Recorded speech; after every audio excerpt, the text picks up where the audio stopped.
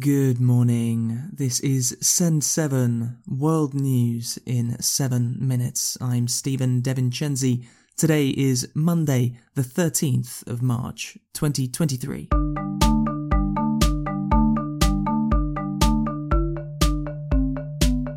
Starting in Asia and Oceania today, Israel has had some of its biggest ever protests this weekend. Hundreds of thousands of people protested against judicial reform, which they say is a threat to Israel's democracy. Iran and Saudi Arabia have restarted diplomatic relations for the first time in 7 years. Saudi Arabia and Iran are often seen as the strongest forces of Sunni and Shia Islam, and have supported opposing sides in the civil wars of Syria and Yemen. China helped to negotiate the agreements, which will see embassies opened in both countries in the next 2 months. In Iran, more details have been reported about the death of Mahsa Amini, the 22-year-old woman who died after being beaten by the morality police in September last year. A new report by the Sunday Times and Iranian journalist Sajad Khodakarami includes information from many women who were also detained by the religious police at the same time as Amini. They say that the police beat her and that when she was not responsive, they waited 45 minutes before calling an ambulance. The death of Mahsa Amini sparked large protests throughout Iran, and human rights organizations say that over 500 people have died in violence between protesters and security forces since September.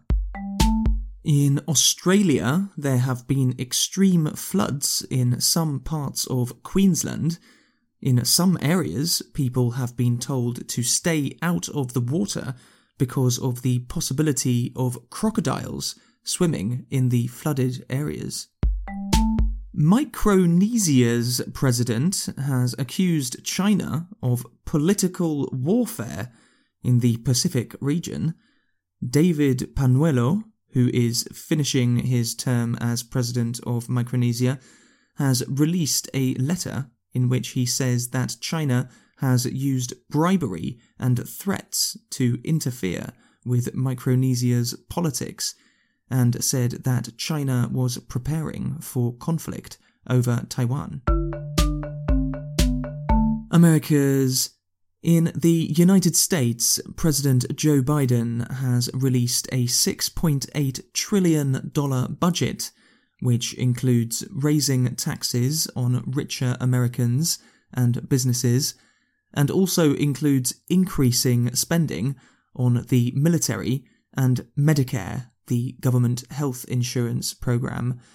Republican House of Representatives leader Kevin McCarthy criticized the taxation and spending of the budget. What does this budget do?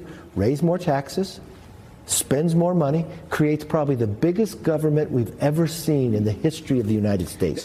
Also in the United States, 4 astronauts returned to Earth yesterday using a SpaceX Dragon capsule after 5 months working on the International Space Station.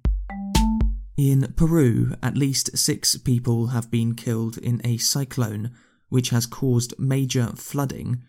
Cyclone Yaku has forced hundreds of people to leave their homes, and a state of emergency has been ordered in parts of northern Peru. Africa. In the Democratic Republic of Congo, the United Nations has said that almost 300,000 people have been forced to leave their homes because of violence in the last month.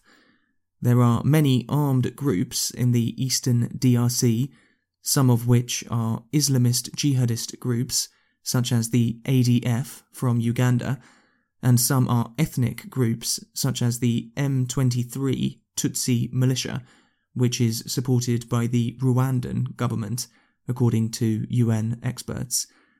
There is now fighting between the DRC army and the M23 group close to the city of Goma, a city of 700,000 people, which sits on the border with Rwanda.